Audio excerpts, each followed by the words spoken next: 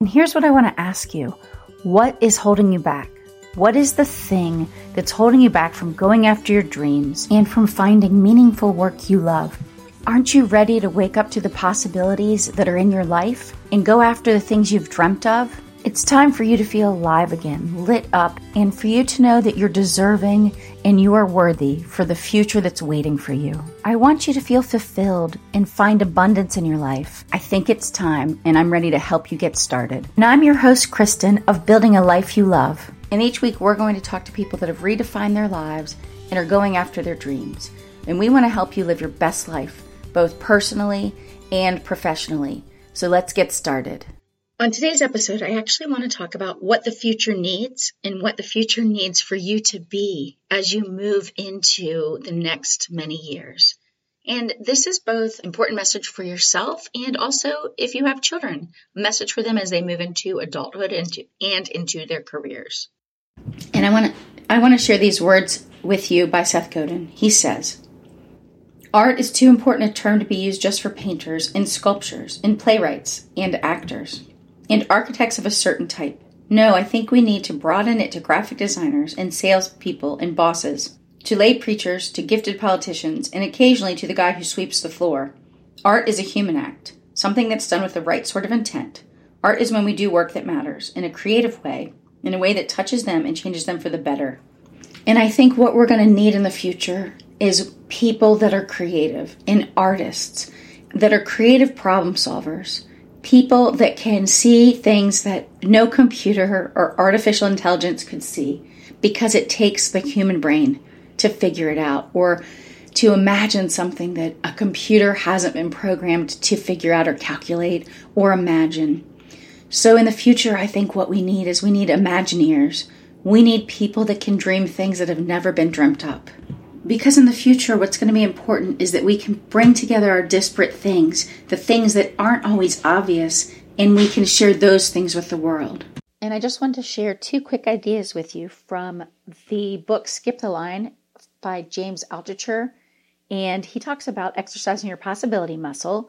And then he also talks about idea calculus. And the first one, I'm going to share a quick excerpt of that chapter with you. He says, "After this first round of idea generation and the beginning result of me building up the idea muscle, something started to happen. I was no longer depressed. I was writing down 10 ideas every day. I started in June 2002. By September 2002, I felt like my brain was on fire. I couldn't wait to get up, get a cafe, read for a little bit, and then start writing down my ideas. 10 ideas a day. Business ideas, book ideas, article ideas, ideas for other people, other businesses. If I had a business idea from the day before that I liked, then I would write 10 ideas on how to create that business. Then I started writing down 10 ideas for Amazon, 10 ideas for Google, even 10 ideas for Quora. I would share them with the companies. I stopped caring whether someone would steal my ideas.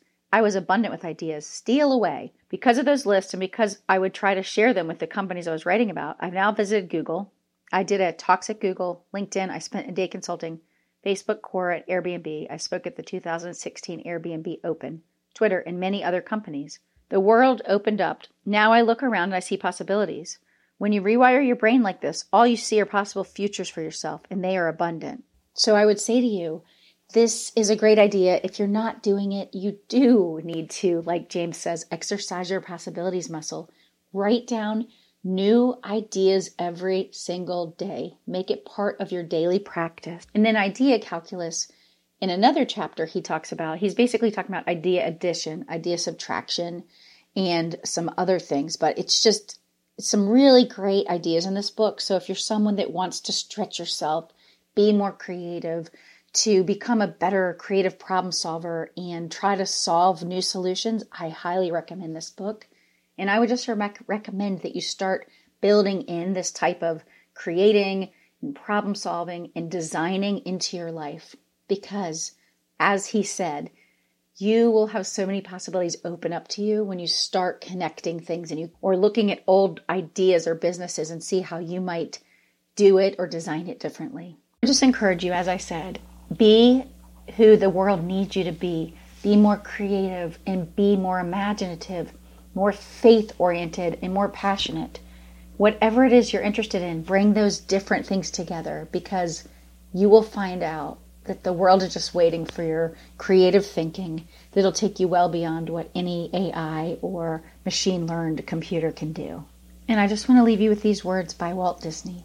We keep moving forward, opening new doors and doing new things because we're curious. And curiosity keeps leading us down new paths. So I would say to you, what new things are you doing? What new paths are you finding because you're being curious and you're creative and you're willing to stretch your imagination beyond anywhere you have let it go? And if you're ready to go after your dreams and define life on your terms, head on over to KristenFitch.com and schedule a free 30-minute discovery call with me so you can start going after your dreams today.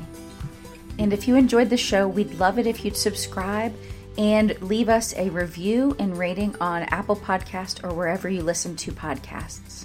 And if you have ideas for the show or guests that you'd like to recommend, I'd love to hear from you. So DM me on Instagram at KristenFitch, or you can email me from the website.